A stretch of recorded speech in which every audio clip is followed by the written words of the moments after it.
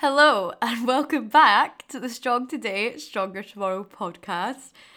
I'm laughing because I just checked when I last recorded a podcast and it was almost exactly 2 months ago. What has happened to time? Like, that is crazy. So I think I mentioned in that podcast, I was away in Portugal for 2 weeks. Pretty much the week after that, I came back. I had like 10 days. I was at Download. I'm back from Download. It has just been, that's not been 8 weeks worth of things though. Jeez. It's just been a really, really busy time. And I'm not making an excuse because it just meant that in that time, my absolute priority was my current clients. I've been super busy with making sure everyone's okay on that side of things. So I just haven't recorded a podcast. And now I feel like a little bit nervous because it's been so long. But yeah, I'm back and I'm happy to be back. In terms of my sessions and my clients, I'm super booked up, but I do have 4 spaces left on my Tone and Thrive program. I'll maybe leave a link to that in the bio. I never do that. I'll leave a link to that in the bio if you are interested in working with a coach. If you're based in Brighton, you get face-to-face sessions with me as well. Otherwise, it's all done kind of virtually. So yeah, if you want to join the team, then I will pop a link in the bio for that one. But today's one, I didn't want to do one about dieting because that's been the last few ones. And I know a lot of people don't listen to the podcast to find out about dieting. And I'm not trying to presume that everyone wants to diet either. So today, I realised I hadn't actually done a podcast on like building a booty, getting bigger glutes. And I couldn't believe it because who doesn't want a nice peachy bum? I think I say that every podcast, but I never talk about it directly. So I thought it'd be a fun one to say that if perhaps you do have a goal of building bigger glutes, or maybe that's not your main focus, but you just want to train your glutes more, because actually from a physical health standpoint, having a strong pair of glutes sets you up very well mechanically, posture-wise, in your life now and in later life too. So even if you don't want a really big bum, training glutes should definitely be a priority to you if you want to support a nice, strong and healthy body anyway. So let's start. Essentially, if your goal is building glutes, and we're going to start from the nutrition side of things first before we delve into the training, because obviously training them is the main thing that's going to stimulate that growth. But are you doing these underlying nutritional things so that you're making the most of your training? So when you are pushing yourself in the gym, that you're getting the most out of it anyway in between. So ultimately, it kind of depends on where you are in general on your journey if you have body composition goals. So, for example, if you are someone who is in quite a lean body and perhaps you don't have very much body fat, you're quite lean, small, petite, whatever you want to call it, the chances are if you want to build muscle, you might have to be eating slightly more. So whether that's ensuring you're staying at minimum at your maintenance calories, or eating even in a slight surplus from your maintenance so you can use that extra energy to build that muscle up. That's going to be super important. That's one of the main pitfalls I see with girls in leaner bodies who want to build their glutes. They're just not eating enough to support that goal. Bear in mind that obviously when I'm talking about building glutes here, I am talking about building muscle. But the chances are your glutes will look bigger when you are carrying a little bit more body fat. You see it in kind of like bikini athletes and bodybuilders all the time, that when they start leaning out, their glutes just go. And like, unless you've got a freaking solid pair of buns under there, when you get leaner, you're not going to have much there. One of the things as women, thankfully, we do hold a bit more body fat around our hips and glutes. So if you generally want to have bigger looking glutes, having a slightly higher body fat percentage is probably going to be good. Not that anyone wants to hear that, but I'm going to say it anyway. If you're probably around quote, air quotes, normal body fat level, a good shout for you is to stick around maintenance calories. If you go into a deficit, you're just going to blunt the amount that you can build your glutes. So ensuring you're eating enough to support your body from an energy perspective will allow your body to put some of those calories to good use to building that muscle around your glutes. If you are someone who is wanting to lose body fat and build your glutes, so perhaps you're in a slightly larger body, then as long as you are hitting your calorie deficit, which will align with your fat loss goals, you should still be able to to build muscle around your glutes. It's not just because you go in a deficit and then you've not got enough energy to build muscle. It's not entirely true, because when you are losing body fat, your body is drawing the energy you're not giving it in food from your body fat. So again, it can still draw that energy in order to support muscle growth as well. So as I say, it depends where you are currently in your body composition journey, where you're sitting at in terms of your body fat, and ultimately what your goal is. And this is me not saying that if you're in a larger body, you can't just slam your glutes and eat at a normal kind of maintenance level. Absolutely go for that as well. So completely down to what goals surround your glute building ones, and ultimately the long term as well. So if you are, for example, someone in a leaner body, someone in a, just you're sticking around maintenance perhaps, why not try give yourself X amount of time to maybe eat in more of a surplus to build muscle. I'm not always a big fan of it always building, always cutting, always build. We're not bodybuilders, but I quite like the idea of, okay, I know during this time I actually don't mind, but gaining a little bit of extra body fat, because I know I'm gonna really push hard on building muscle around my glutes, and that's a sacrifice I'm willing to make for a bigger bum. So bear that in mind as well. Obviously that's the kind of calories and total amount of food that you're eating, but the other really important thing is protein.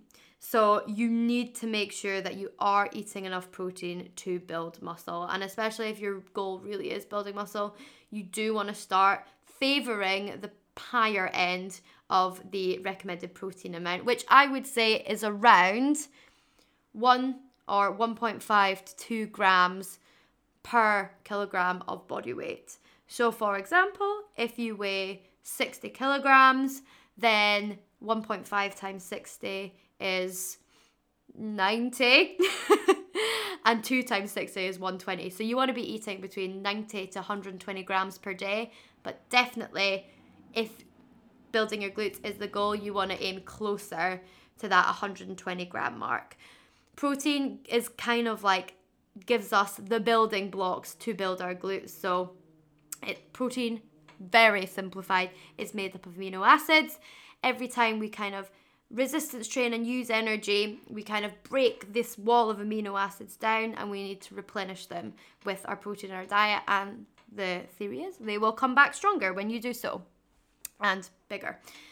So ensuring you get sufficient amount of protein is so important.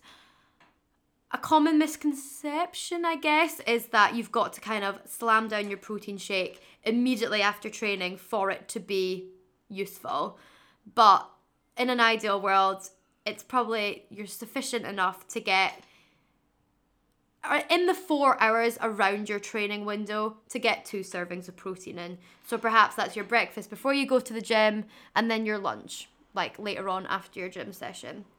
If you are training like fasted in the morning and not eating anything beforehand, then I would say it is more beneficial to eat something closer to your session. And again, that doesn't mean immediately after, but if you can, within 30 minutes, an hour, 2 hours, so long as you're not waking up training and then waiting like 3-4 hours to eat, that's when it's more likely to perhaps have more of a dulling impact of your training results. So do have protein around your training, but don't stress so much about the timing being like really specific and close to your training session. So much as you're eating around that window and eating sufficient amounts of protein around that window, you're supporting muscle growth.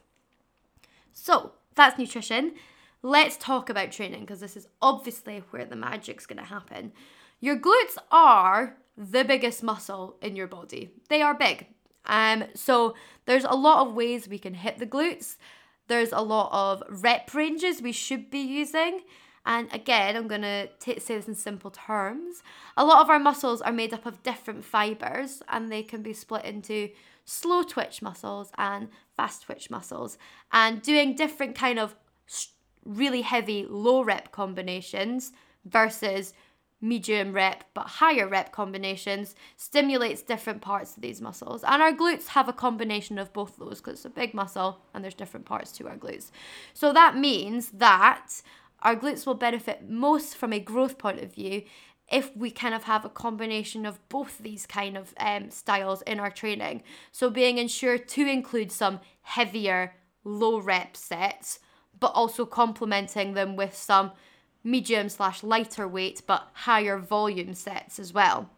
So for example, something I program quite a lot with my clients when they do hip thrusts, which is kind of the king of glute exercises, is to start off with like a couple, 1 or 2 heavy sets to failure of maybe only 5 to 8 reps. They can really push the load up on these low rep sets, and then maybe do some more back off sets where we do 12 to 15 reps. They take some weight off the bar and then we push for some higher reps. And that means we're kind of ticking both of those boxes. So hip thrusts being one of them, and hip thrusts come under the kind of glute bridge umbrella in terms of glute training. And that is kind of hitting the glutes in all the best areas. The reason I prefer doing a hip thrust over a glute bridge is by raising the shoulders off the ground. So a glute bridge would be just done lying flat on the floor, whereas a hip thrust would be the same movement, but our shoulders are elevated off the ground. Means we have a bigger range of movement and we can load them up a little bit heavier and take the glutes through that bigger range of movement. Throughout, when you're training your glutes though, it is important to have a good mind-muscle connection. And by that I mean, can you really feel your glutes working, or are you just kind of like throwing the weight around willy-nilly? And there's a lot of debate in the research about whether glute activation works, but what that would be in theory is doing a warm-up that kind of gets that burny feeling in your glutes fired up. So like doing some kickbacks, doing some fire hydrants, some abductions, some glute bridges, either body weight or perhaps with a light resistance band as well. So you can really feel the glutes working and in theory be able to kind of tune into how that feels when you're doing other movements in the gym as well. I think it's very useful for beginners because I think our glutes are quite lazy muscles actually, and sometimes I find with people who are new to lifting actually really struggle to feel things like hip thrusts and other things in their glutes. But if they can kind of do this and establish that good feeling of what they actually should feel like when they're working, then they can engage them a little bit better in exercises. More experienced lifters might not feel like they need that, and they kind of know the right cues to be able to really feel things and switch on their glutes when they are doing movements. And it's not that if you can't feel them, they're not working, because if you're doing a hip thrust, you do need some strength from the glutes to make that happen. But if you are staying focused and in control of it, it means you are contracting in the right places and you are using them to their full ability. So it is definitely important from that point of view. So hip thrusts, obviously great. Squats, lunges, leg press, also good in terms of more pressing movements. Now, these movements also do include more quads than hip thrusts do. Hip thrusts don't include much quad activation, but all these movements do. There are ways to make them less quad dominant if you're worried about building your quads. My quads could be the size of God knows what and I still wouldn't feel like they're big enough. So not making things quaddy is not a problem for me, but I know for some people it might be. So for example, when you're doing squats, make sure you are getting full depth on your squats to really fully stretch out the glutes at the bottom of that movement. You might find that sumo squats, you get a better connection with your glutes. I know I certainly find that.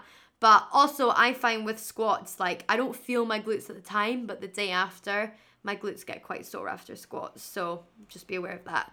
Things like lunges, If you're doing like split squats as well, you can slightly hinge forward. If you slightly lean forward, then you're going to kind of, again, stretch out that glute more so you can use it more. And perhaps another good one is doing lunges stepping off a step. So if you think about starting on like, just like the Reebok steps that you get in the studio, stand on one of those and reverse lunge back. And again, you're creating a bigger range of motion and therefore, again, putting those glute muscles through a bigger stretch in that movement. Again, a slight tilt forward will help with that as well. The general rule of thumb that if you're doing something that is like really super upright, like in your lunges, if you're staying really, really upright, it's probably going to be more quaddy. And the more bend through your knee, potentially the more quaddy it can be as well. So always think about how can you lengthen that glute as much as you can. In the leg press, having your feet a little bit higher up on the plate will mean that you're kind of using a bit more glute and hamstring. If you have your feet quite low down on the plate, it's going to be more bend in the knee, therefore more quad is going to fire up on that one. I've put hamstring curls on this list as well. This is primarily from the point they're not working your glutes as much, but if you think about that kind of separation between your glute and your hamstring, if you kind of have more, I'm going to use the word toned, or more shapely hamstrings, that's going to be more distinguishable in the shape. And you should see the things I'm doing with my hands. I'm like grabbing this hypothetical bum in the air. But again, it's just the shape up your back of the legs will hopefully make your glutes pop more. And then we have more kind of like accessory things, such as abductions, whether that's on the machine, whether that's with a band, things like kickbacks, again with a band or with the cable or with a kickback machine. These are all things that you're not going to want to do super heavy because you don't have the stability or the control as much to do so, but you would maybe do more kind of higher reps and therefore would do it more at the end of a session. You want to do your heaviest things first in the session because that's where you need the most energy for. When things are a bit lighter, a bit more higher rep, there's not the same risk of injury with those ones if you're already tired from the work you've already done. So I would always put things like that near the end of the session when you're starting to feel more tired and we're just really looking to kind of burn the glutes out a little bit more. There's also RDLs and deadlifts, and both of these are a hip hinge movement, which again is really stretching out our hamstrings and our glutes. RDLs, I do find are a good glute one. I feel them more in my hamstrings than I do in my glutes, and that's just me. And deadlifts do hit your glutes. They're not, I wouldn't say they are the be all and end all glute exercise. They're definitely not. But having a hip hinge variation in there will be important for your glute development. So whether that's RDLs, whether that's deadlifts, sumo deadlifts, I feel quite a lot on my glutes, whether that's doing kind of the back extension machine, including that in there will be beneficial to hitting your glutes in a different way. So I would always include them. But for example, if perhaps you have a dodgy back and you don't want to deadlift, it's not the be all and end all, but deadlifts are fucking cool. So that's why I'm putting them in that list. The other important thing, so we talk about nutrition, training, is your rest and how you split up your training as well. If you are smashing a glute session Monday, Tuesday, Wednesday, Thursday, Friday, training glutes 5 times a week, the chances are it's not going to be enough rest for it to actually grow and repair. And this is the thing I think a lot of people forget, is that our muscles do a lot of their growing and rebuilding when we are resting and when we are sleeping. So sleep is an important one, but actually ensuring that you have sufficient rest days as well. There will be days when you do still feel a bit sore from the session before, and that's cool to push through that. But if you are constantly in agony and your body's not recovering, or you're not allowing sufficient rest days in between your sessions, that is actually going to have more of a negative impact than it is trying to hit that muscle group over and over again. So I would say if building your glutes is important to you, hitting them 3 times a week spread across the week will be ideal. Anything more than that is kind of like that law of diminishing returns. You might see more improvements, but in the grand scheme of things, those 2 to 3 sessions that you do are going to make up the bulk of your progress, and overdoing it is a thing that we want to avoid.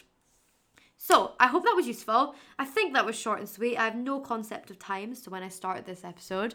But yeah, I hope that gives you some insight into what you should be doing if you are looking to build your glutes. what perhaps things you might be leaving on the table if that is something you're doing at the moment, but perhaps you're not seeing the progress that you like. And that is another thing as well, like building muscle takes so much time. So don't anticipate, if you're new to lifting, you will see results in the first few months because your body's like, wow, what is going on? And it'll adapt quickly. But especially if you've been in the game for a long time, the results won't be quick. So just be aware of that and understand that it is a long game. It's not like you do an 8-week glute program and that's you with a huge arse. Like, unfortunately, that's not how it works, or else we'd all have really big Kim K bums. So be patient is the main thing in all this, and it does take time. So be sure you are doing things like taking progress photos so you can see your progress when it does come, but don't be comparing it like week by week. Like look at it on a month by month basis on your photos. And that's probably where you're actually going to be able to visually see some things happening in that as well. So I hope that was useful. I will be back next week with another episode, which is fab. In the meantime, I hope everyone has a lovely weekend. As I say, I'm going to leave that info in the details in the bio of this podcast. Feel free to check it out, and feel free to send me a DM on Instagram as well if you have any more questions about this podcast in particular or anything else health and fitness related. I am more than happy to help. Speak to you soon, guys.